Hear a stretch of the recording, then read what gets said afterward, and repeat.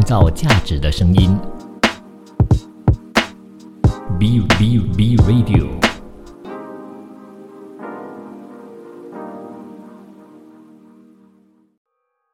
新兴企业家，新兴思维，欢迎大家收看我们今天的节目《创造价值的声音》B Radio。大家好，我是 DJ， 那在我旁边的是 Camilla Lai， 来跟大家 say 个 hi 一下。Hello， 大家好。Camilla 你好，今天很高兴啊，有机会抓到你来上我们的节目。谢谢你，谢谢你的邀请。一起来聊一下。好，有一个非常漂亮的名号，叫做燕窝女王。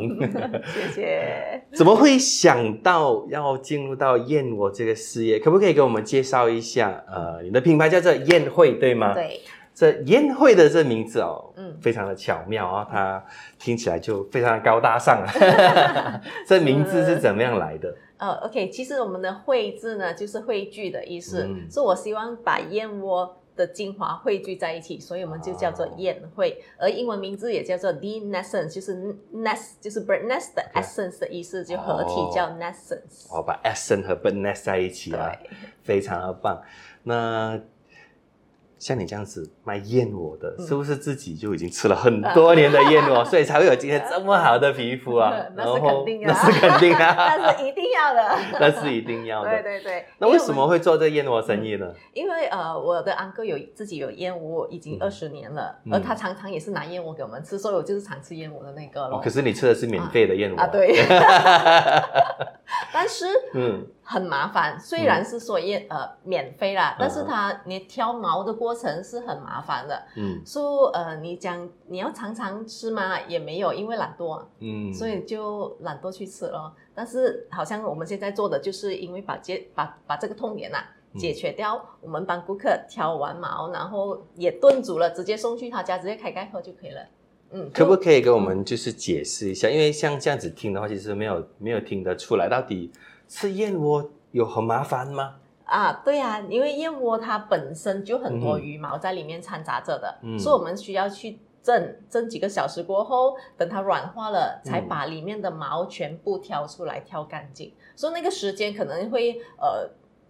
大概蒸的时间是要2-3个小时，然后你挑毛也要整4-5个小时，所以你要吃一碗燕窝是需要你7-8个小时你才可以吃得到的。所以你觉得麻烦吗？非常麻烦，7-8个小时还没有开始炖呢。对。那炖要炖多久？炖其实没有很久，大概半个小时就可以了。其实炖才半个小时，可是那个事前准备的功夫就要花很长的时间。7-8个小时。那你讲的可能是那些比较原始的一盏一盏的这个燕窝，而不是像那种市场上药材店卖里面已经是清理好了。就在我的印象里面，燕窝就是去药材店买了一盏丢回去放冰糖就可以了啊。那个也可以，但是其实如果你买到纯正的燕窝，你就算你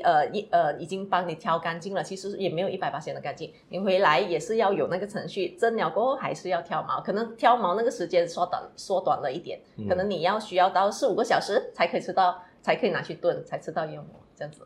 但是我们的就不需要嘛，你开就可以吃啊。OK， 就是5秒钟就可以解决了的问题。在我印象中，药材店卖的不是已经白色一颗一颗？对，它其实里面还是掺杂着很多的细小的羽毛，你要泡发了过后，你才看得到里面的肮脏。原来这种可能妈妈的辛苦和苦劳，我们做孩子的没有看到啊。妈妈炖好了，我们就一大口就喝完。可能你那大口，你挑了好几个小时的毛，那个是男生，女生是要做挑毛的那一个，我就是做挑毛的那一个，负责在家里做，很痛苦。对，虽然很喜欢吃。但我有一个比较科学一点的疑问，这个燕窝泡在水里面，那么营养不是流失在那个洗掉的水里面了吗？不会啊，因为它营养就在它里面那个纤维里面，而不是在泡发水。它只是因为都知道燕窝是燕子的口水嘛，它原本都是湿的，只是因为经过风干过后它变干了，水分加下去，只是把它再把它那个原来的那个形状还原而已，所以它的营养还是在里面的，不会讲泡了水就没有了。但是泡水的那个水很重要你一定要拿纯净水，不能拿随便的水哦。开水不可以吗？就是普通的水油水啊。普通水油水如果不干净的话，就是那个不干净就会进到去燕窝里面这样子吃下去就不好了，所以我们都是选择比较干净的。所以要用到3合水之类的最好真的对啊，就要有矿物质的就是比较有营养的水来泡它是最好的。那么这样同时也跟我们分享一下，其实吃燕窝有什么功效？吃燕窝其实最大的功效是美容养颜哦，每个人都这样讲的嘛，就是吃了燕窝皮肤就会好一点，真的嘛？那你看我是真的吗？可能你天生丽质啊。可能也有一点点啦，但是后天保养其实是最重要的，我觉得。可不可以跟我们分享一下燕窝其实真正带来什么样的功效？还有为什么我们其实可能是男生不是太了解燕窝的好处，只知道燕窝很珍贵，吃了对皮肤好像很好。那除了这个原因以外，好像也就不知道燕窝有什么好处，还有吃燕窝的干嘛了？其实除了美容养颜，是因为它里面那个美容分子，所以可以修复我们的皮肤，所以它可以达到美容养颜的功效。而且另外一个最大的功效就是它可以提高我们的免疫力。就是还有就是好像它里面有个成分叫 salicylic acid 的，孕妇也可以吃，因为它可以帮助连接宝宝的大脑的细胞，所以孕妇吃其实是最好的。一个人吃，两个人补，妈妈又补 baby 又补，最划算。好，那么什么样的人适合或者是需要吃燕窝？就是刚才我讲的其中一个就是孕妇咯，然后就是其实体虚的人也很适合吃燕窝。怎么说呢？就是他免疫力比较低的人就很适合吃燕窝。而且燕窝它是不燥热、不寒凉的，它是滋润的。好像我们需要润肺的时候肺部不好常咳嗽的人也很适合吃燕窝。那么像你们家这个宴会的燕窝跟市场上面的燕窝又有什么不同呢？是因为我们看到 supermarket 里面也有卖就是罐装的燕窝，或者是送礼的时候也会收到礼篮里面也有这些一瓶一瓶的燕窝那么你们的燕窝是怎么样卖的？然后有什么分别呢？OK， 我们其实最大的分别就是我们的也是瓶装75ml， 我们的瓶装里面你看到里面的 texture 90% 都是燕窝，然后10% 是水，就那么简单。而外面好像你李兰收到的那一些，你看到白色那些 texture，其实很大部分都是血衣罢了。就其实不是燕窝来的，血耳，所以里面的燕窝成分很少。所以你讲做对比的话，功效当然是我们这个咸炖燕窝的功效是来的好很多，而且外面的糖分太高了，所以我们也不建议长期吃。对我们身体没有太大的好处。对我的印象打开那罐燕窝就是甜甜的，冰糖燕窝要配在一起就是它就是甜哦。其实燕窝成分就很少，就达不到那个你要长期吃达到那个功效是做不到的。而我们的就是很纯天然而已就是很简单的食材，挑毛过后洗干净装瓶，加纯净水拿去炖煮就那么简单，所以是没有添加剂，完全没有任何添加剂。所以不是没那么甜，是完全不甜，因为一点糖分都没有放。对，我们不放糖的原因呢，其实就是我们平时吃的食物已经是太多的糖分了，所以我们不希望顾客就是因为要滋补保养的一个过程里面再添加更多的糖分，但是我们会给你蜜糖啦，就顾客自己调他们适合的味道，你不要太甜了，你就不要放太多，或者你完全不要甜味的，就吃原味的咯。可是其实蜜糖也不一定是甜，因为蜜糖也是带一点酸，它会不会破坏了那个味道和营养呢？不会，蜜糖就是因为它就是不是很甜嘛，所以而且蜜糖也是健康的，比起其他的糖来说的话，蜜糖还是比较健康，而且可以滋润。所以就双功效咯，燕窝又可以滋补，那个蜜糖又可以滋润，这样子。那么其实我们华人吃燕窝，或者是我们有听过关于这些燕窝的传说就很多了。那想要趁这个机会来问一下你，这个燕窝的传说到底是不是真的？你的传说是指哪一部分？有听说过以前的人就是下来南洋嘛，然后就被困在这个山洞里面，没有食物吃，结果呢就看到一盏一盏的这燕窝就拆下来，然后就吃了之后，结果成功逃生的时候，不单止没有流失营养，结果还更加营养丰富。对，他们其实是因为吃了过后，就是本来是很弱了嘛，因为打战嘛，那时候应该是很弱，然后吃了那个燕窝过后，他们就精神了。就是有回那个体料，像那个 energy 回来了，所以他们就很相信这个的功效是很好的。其实这个是事实来的，这个是传说，真的是这个是事实。所以把这个就把燕窝带回去中国嘛，所以在中国就是开始发扬光大。所以燕窝是在中国先开始发扬光大的吗？对。那我们南洋这一带比较多燕窝吗？还是怎么？我们南洋这里比较多燕窝，其实中国没有燕窝，都是我们南洋这一边 export 过去他们那边的，但是在他们那边发扬光大，反而我们在这边没有发扬光大。好，创造价值的声音 B Radio， 我们下一段回来再见。创造价值的声音 B Radio。新兴企业家，新兴思维，创造价值的声音 B Radio， 欢迎回来。那么上一段卡梅拉跟我们分享了，就是因为南下，然后他们采集了很多的燕窝带回到中国，反而把燕窝发扬光大，去到了中国。而在中国是没有燕窝的，需要靠我们出口的。为什么？因为地理环境的关系啊，就是我们南洋这边比较适合。所以燕子都是居住在我们这一区，所以就在我们这里做窝了。其实从以前开始只有洞燕就是那些燕子飞去山洞里面做那个窝，就那个叫洞燕。然后后期因为那个量不够多，你要去山洞采啊，也很麻烦，很危险，所以过后他们就研究起一个燕屋，模拟燕子就是做窝的那个环境，所以他们自动飞过来在里面做窝，就现在产生了的屋燕，而我们的产品也是屋燕来的，而不是洞燕。OK， 明白，是屋燕。那么但是我刚才之前也听你讲说，其实你在做这个燕窝女王之前不是做燕窝的，是做别的行业的。对，可不可以让我们了解一下你的背景，你之前是做什么的？其实我之前跟我先生是做室内装饰的，我们已经做了20年，所以就是我25岁的时候就开始做了。那你猜到我现在多少岁了？听错听得出，但是不要说破。这个样子长起来像是35岁就可以了。燕窝的功效，就是那时候就是做了20年，就经过 MCO 就遇到一些瓶颈嘛，就发觉我们这个行业是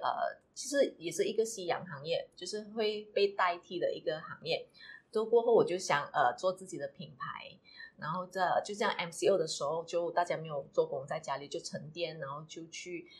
想一下自己要做些什么东西。刚好我的安哥又有这个资源，所以我就去研究这个鲜炖燕窝，然后就开始做我这个品牌。到现在我们有一间 cafe， 是给顾客来体验我们的鲜炖燕窝的，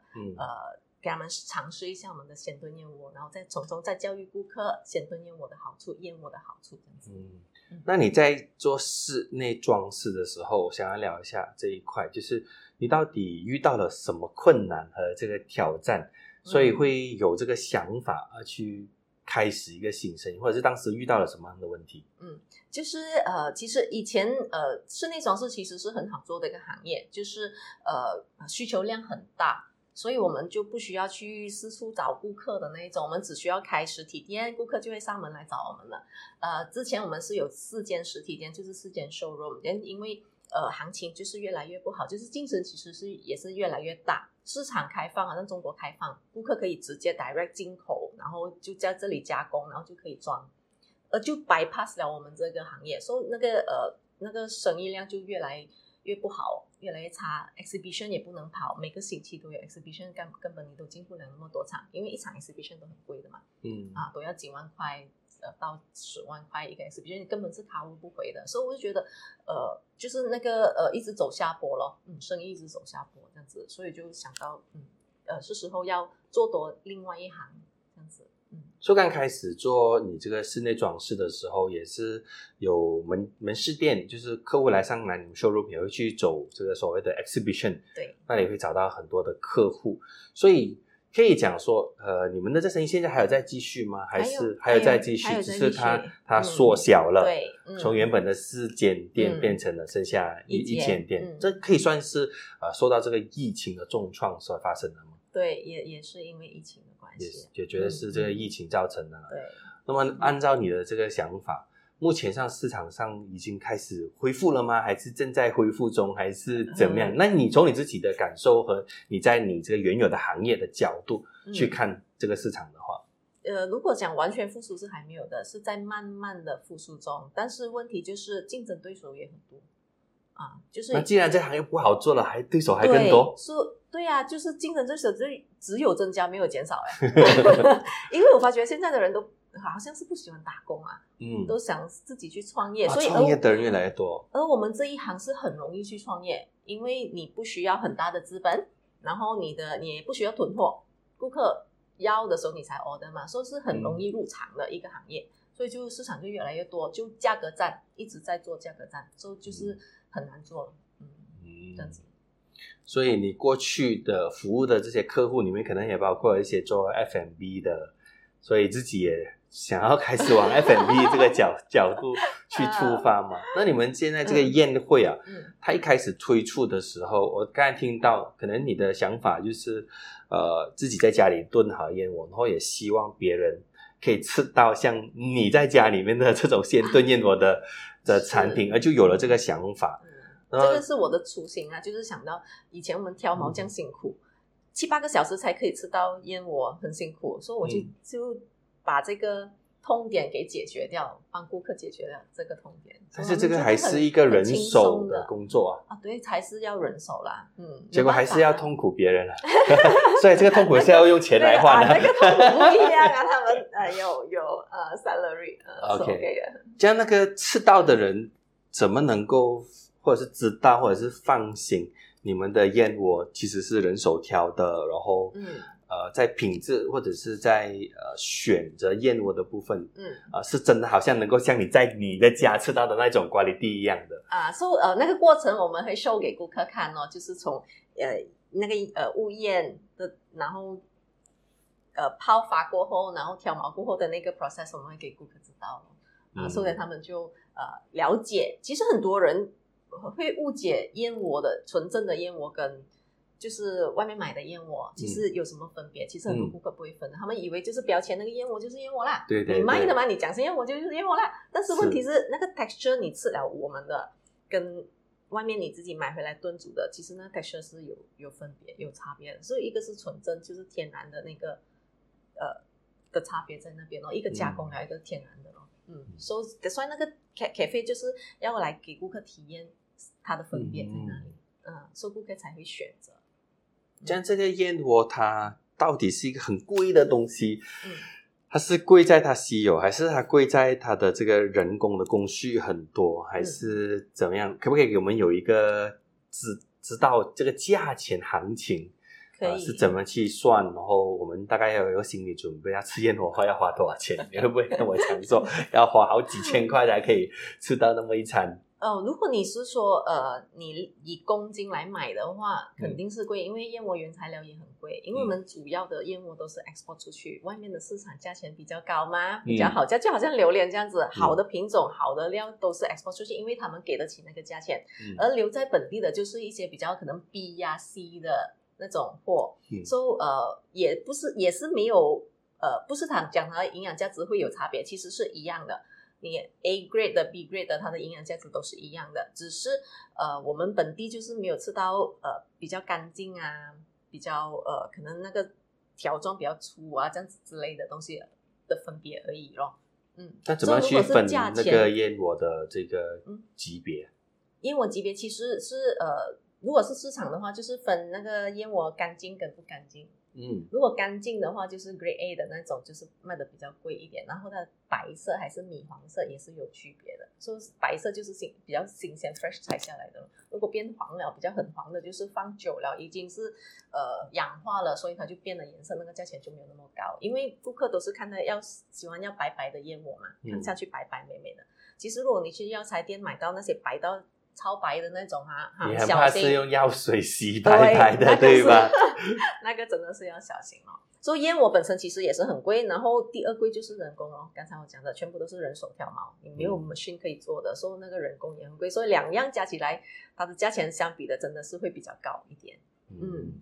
那我们要花多少钱才可以吃到燕窝就是 depends， 如果你想好像燕窝你在外面买一两，我们是38个 gram 差不多一两这样子，大概在300到500左右，我们讲漂亮的燕窝大概300到500左右一两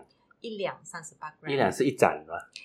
它有就是看他们挑完毛过后它的重量，所以有一些看它的手工就大概一两我应该有7盏到9盏看大小这样子。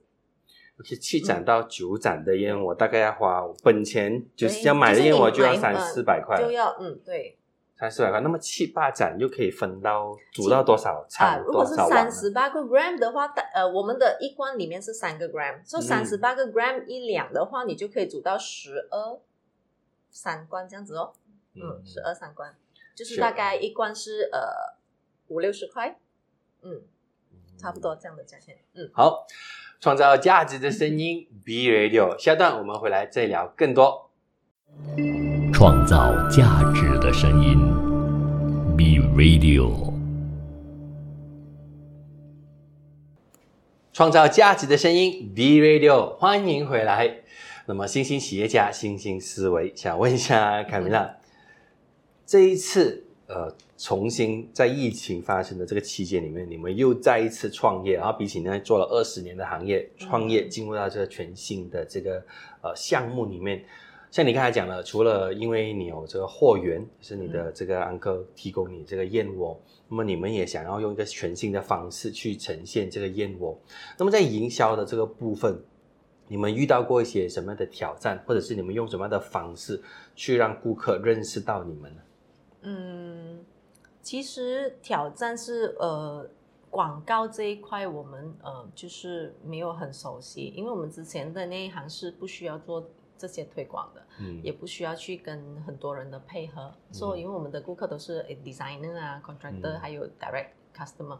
所以我们开店就是等顾客来嘛，刚才讲，所以现在就不一样哦，是现在就是我们要去找我们的客源在哪里，所以那一块我就觉得我因为不在行啊，因为跟我之前做的不一样，所以就是这个是我遇到的一点困难啊，所以我现在在学习着。那么讲完了这个部分，也想要听一下，那么你在这个部分你觉得从你开始到现在也创造了一些什么样的成绩啊？有什么让你很骄傲的事情吗？现在就是其实现在就是我们慢慢累积一些自己的粉丝群，我们的顾客群就是一直在 support 我们的，这个是就是我们以前的那一行就是没有这样子的，我们的没有回头客，比较少回头客，是很慢，因为一个人做一间家的装潢一个屋子可能一用就是10年，可能10年过后才来找我们okay. 那个就是最大的分别。现在就是顾客就是常来找我们了，有时会直接只是来聊天也好，就是那个粘性会比较高，所以我们就有一班这样的比较 close 的朋友啊粉丝这样子哦。那目前这个宴会它是以什么样的形式去销售呢？去卖呢？现在我们online offline 都有，所以 online 就是打我们的现在的平台 Facebook 啊、Google 啊、TikTok 小红书，我们也是在做着，慢慢在开发。所以线下我们有自己的 cafe 咯，所以 cafe 我们是顾客就是直接看到、直接体验、直接买的。所以线上跟线下一起结合啦。所以算是零售吗？还是什么？对，也有零售，我们也有一些就像 agent 这样子跟他配合去跟我们推广的。那像 online 买的话是怎么样买呢？就是去我们的 website， 它就是下单的话就是买1-2罐还是怎么样？我们有 package， 就是有4罐、6罐那个奶送礼的，或者是有1个月、3个月长期的 subscription，3个月、6个月、1年的那一种。subscription plan 也有，对。非常特殊的一个生意模式。来聊一下，怎么样把燕窝炖燕窝变成了一个订阅模式呢？对，就是因为我们是鲜炖，鲜炖的意思就是新鲜炖煮送到你家。So subscription plan， 比如说你3个月的话，我们就每2个星期送7罐去你家，3个月就是送6次，而且我们的价钱是包邮的，不用另外付费，就顾客就是准时吃燕窝就对了。那这个准时吃燕窝就是订阅的方式，就是为了要方便，也不要去烦。对呀，就顾客不用烦啊，你也不用去挑毛，不用炖煮，直接开盖吃，就是你长期吃才达到那个保养的功效。那么你建议大概其实要吃多久才可以看到这个功效？一般上3个月就可以看到功效了，你会发觉你的皮肤会变好，然后你的免疫力会提高，你的精神方面也会提高。会变得更加的精神一点。所以可能那个女士们听到这个部分会觉得很兴奋啊，不需要再自己再炖了，然后有新鲜的鲜炖再送到来，而且持续的提供3个月甚至有半年的服务，对吗？有1年也有甚至也有1年的服务。对，我也是顾客是直接是拿1年的，拿1年的。那是因为它可以不停的接收到，就是你会收到有你们邮寄的吗？对，所以每2个星期，它是因为它不能够收吗？还是什么？对，因为我们的就是没有添加剂，没有防腐剂，所以它不能收很久。所以比如说2个星期过后，它没有变坏，只是不新鲜了，没有那么的 fresh， 所以我们就建议顾客你2个星期里面你就要喝完那个 batch 这样子。你觉得现在有很多的人创业，像你刚才这样讲，然后市场也变得越来越竞争了。那其实这么多年轻的一直在创业，你觉得他们其实最缺乏些什么，或者他们要注意些什么？其实planning 我觉得很重要。其实好像做一个生意一开始是好像很容易的，就是开始做东西很容易，但是你要维持长久，好像以前我们做20年可以maintain到20年，那个不简单。对，就很多人做到可能2-3年一半就半路下车，又换别的行业了。所以那个持续性是很重要。要如何去做那个持续性？planning 是要有了，但是每一步 plan 了的有更改，我们就换，就跟着那个脚步去，这样子跟着去改，跟着去做，那个才是做到持续性。我觉得，也不能随随便便的说放弃啦。就是刚开始做了，你1-2年你还没有看到结果，你就放弃了，那是很可惜的哦。就尤其是年轻人现在，不要太容易放弃一样东西，坚持做，你做就对了啦，你坚持做就对了啦。可是坚持做也可能做错，不停的继续的坚持做错啊。做错就改啊，就是遇到瓶颈，好像遇到朋友你给我意见，我们就去改咯。就是我听了过后，我觉得真的这个是我们的缺点，我们就从这个缺点我们去改，去优化，每次去优化它，从中我相信坚持下去做一定有成果的。那你觉得自己的优势是什么？我的优势就是我就是很坚持做一样东西的人。那是固执吗？听起来怎么像固执呢？不是固执，就是双面看哦。如果你觉得他是固执不好的，但是我觉得这个是坚持是好的。这样子。这样我们用你上一次的这个创业的这个经验来谈一谈啊。当时是怎么样开始这个生意，然后怎么跟你先生一起开始吗？还是先开始，还是怎么样？那时候其实我跟我先生都是以前跟人家打工的时候都是在这一行的，都是做室内装饰的，所以我们有一定的 experience 啊，肯定是。然后过后我们是一起出来创业，就是我们在想不如试一下啦，反正都没有的嘛，试一下可能做了过后会好，就这样子就开始了。就开始做的时候，我们是从一个小小的 kiosk， 在那时候是在 Shah Alam 的那个 Giant 里面，那边是马来市场。我们做室内装饰主要就是target马来市场的。所以那时候开一个 kiosk， 我记得租金800块，所以还要请一个马来妹在那边看。马来妹还要每天besok lusa不请假，就自己就跑去看档这样子的，就从那边开始。所以kiosk， 然后我们发觉这样子的生意不够 cover 的 kiosk， 就是因为很小嘛，然后我们就去开店。开了店过后，我们还是觉得这样子的量还是不够，我们就去做 exhibition， 就是一直优化，一直改变，一直去做。所以做 exhibition 就那个customer 那个base 就广了很多，都从中我们就做，只是因为那个 trend 还有那个时代，然后import 的东西也很方便了，所以我们的那个行业就是开始瓶颈了，就才遇到瓶颈。但是如果讲做生意来讲的，就是一直要不断的优化，不断的进步，跟着市场的脚步去跑。如果市场真的是不能跑，就想别的方法去做，这样子。可能你还没有来得及优化，就已经被市场打败了，倒了，没有钱了，怎么办？没有遇到这样啊，就因为很多年轻的创业，他都是一开始的时候都很兴奋啊，有一个新想法就去做了，然后可是中间实在遇到太多的挑战，然后是在自己的能力能够去解决的范围以外的，这时候他不是不想改，他也改不了了。其实我觉得很多东西不是改不了，是你有没有那个方法去改。你有没有思考别的方法？不要钻牛角尖，就是这个角度不能，你还要直直去走这个角度的话，一定撞墙的嘛。所以就换个跑道，换个思维去想别的东西，再做就有时要 keep 住那个热忱在那边，你不能讲我遇到瓶颈就放弃不做，这样子就没有了。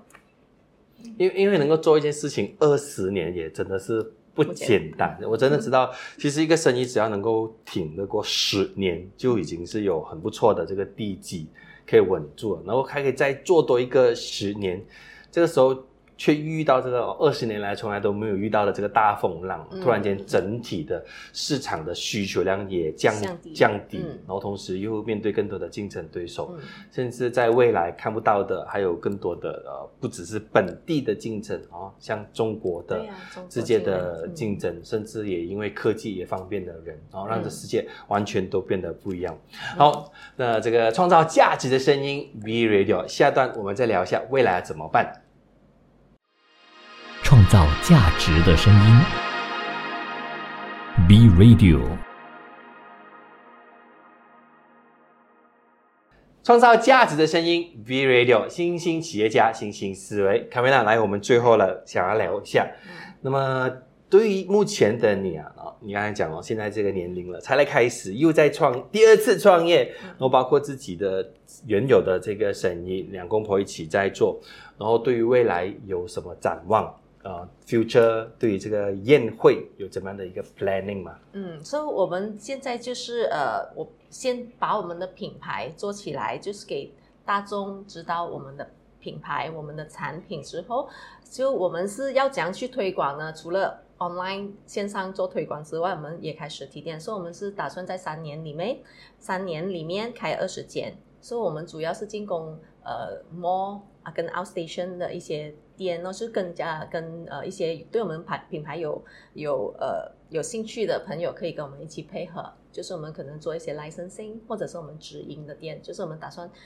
以最快的速度把我们的鲜炖燕窝带给市场，因为鲜炖燕窝其实在我们本地市场没有很多人了解是什么东西，只知道燕窝就是一块块自己要炖煮的那个，或者是里兰的那一种，所以我们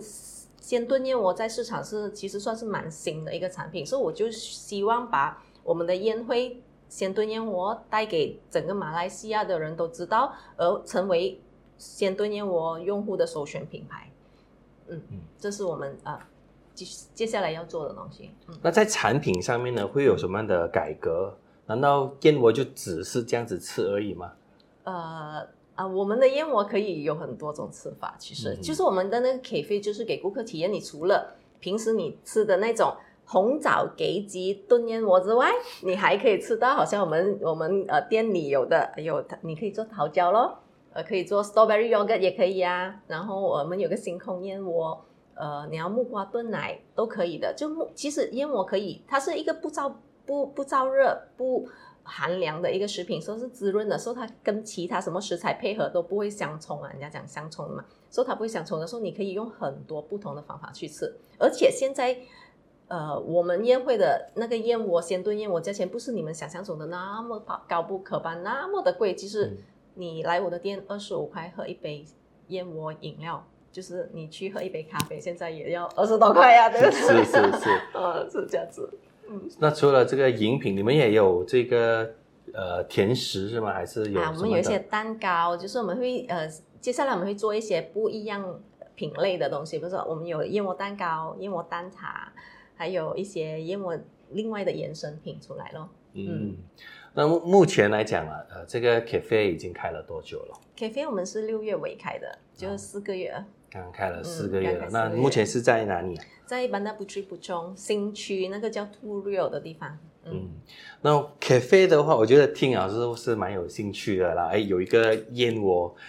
它又不算是一个专卖店，但是它是一个又像是一个甜品店，可是又不完全是一个甜品店，所以它会定位在 cafe 是吗？cafe 其实对我们开这个 cafe 的用意其实就是做一个引流顾客进来我们的店体验我们的鲜炖燕窝，从中过后我们就去推销我们的燕窝的好处，受顾客就可以受惠，就是觉得原来燕窝是可以这样子吃的，燕窝也有另一种叫鲜炖的这个产品，所以就先教育顾客的模式，然后过后他们就可能他们就 subscribe 我们的燕窝配套这样子。那你现在的客户通常是哪一类型的客户？到目前为止，怎么说哪一类？到目前为止大概是什么样的客户啊都在买你们的产品？我们的顾客年龄层是在35到45岁。哦 ，OK，就是那一个顾客群。这个年龄层好像有点钱，又想要保养，又没有还不会太迟。是，就是现在的年龄层就是在这一个35到45岁之间嘛，他们又开始担心了，因为要美容养颜，第一个想到燕窝真的是可以帮助到美容养颜，所以就是这一个顾客群。但是我们 cafe 的模式就是做到尽量是比较年轻化的，就不是那种很古老的那种 design 啊，就是年轻化，也吸引一般年轻人进来去年轻化吃燕窝的人。所以但是目前为止都是以华人为主吗？对，都是以华人为主。暂时是以华人为主。那么像我们讲说要全国跑的话，那你刚才也讲了，也希望能够去找到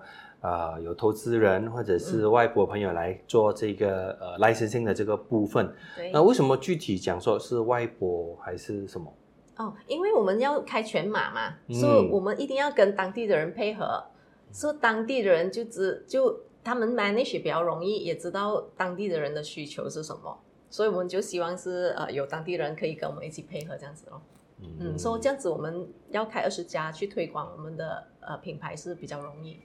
那目前这样子看，如果开的更多，那个挑战不是更大吗？因为要更多的人手去挑燕窝，在货源的部分会不会遇到什么挑战？货源暂时还不太担心，其实马来西亚是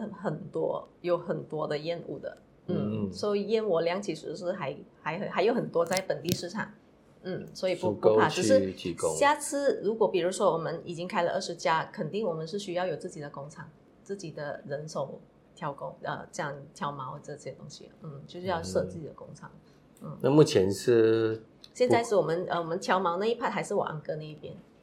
有那个燕窝那边自建，对他，因为他已经有工厂了，他本身自己有工厂，所以就直接他那边给我们咯。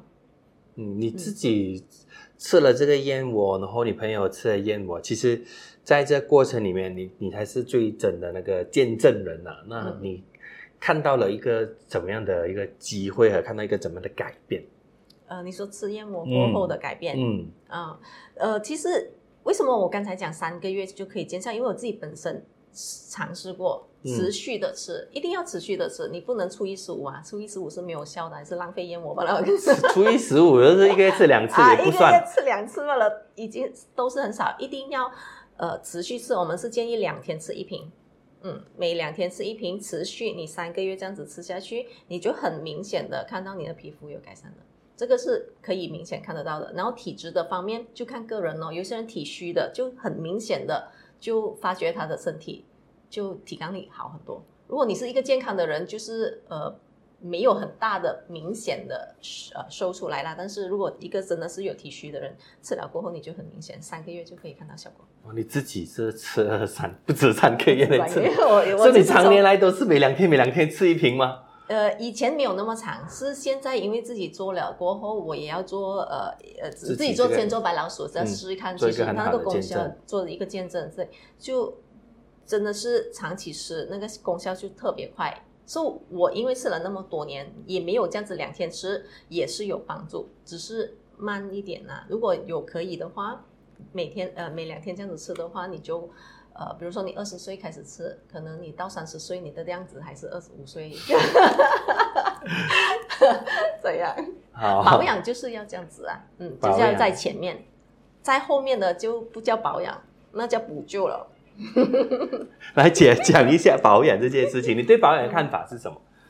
保养其实保养是要内到外的，不是只是外面你擦什么很贵的保养品就可以把你的皮肤保养到美美，那是有帮助。但是如果你体内没有保养好，你体内比如说有色素沉淀，你的脸一定会 reflect 出来的，所以体内保养也是很重要，所以一定要两边一起配合。